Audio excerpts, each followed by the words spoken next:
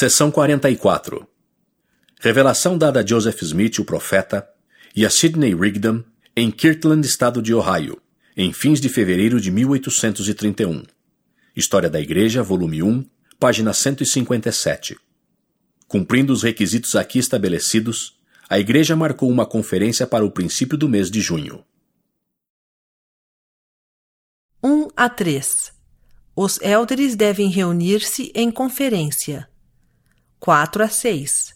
Devem organizar-se de acordo com as leis do país e cuidar dos pobres.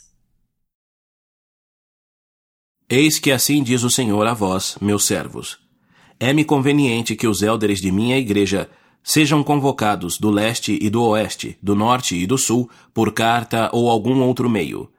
E acontecerá que, se forem fiéis e exercerem fé em mim, derramarei meu espírito sobre eles no dia em que se congregarem. E acontecerá que irão às regiões circunvizinhas e pregarão arrependimento ao povo.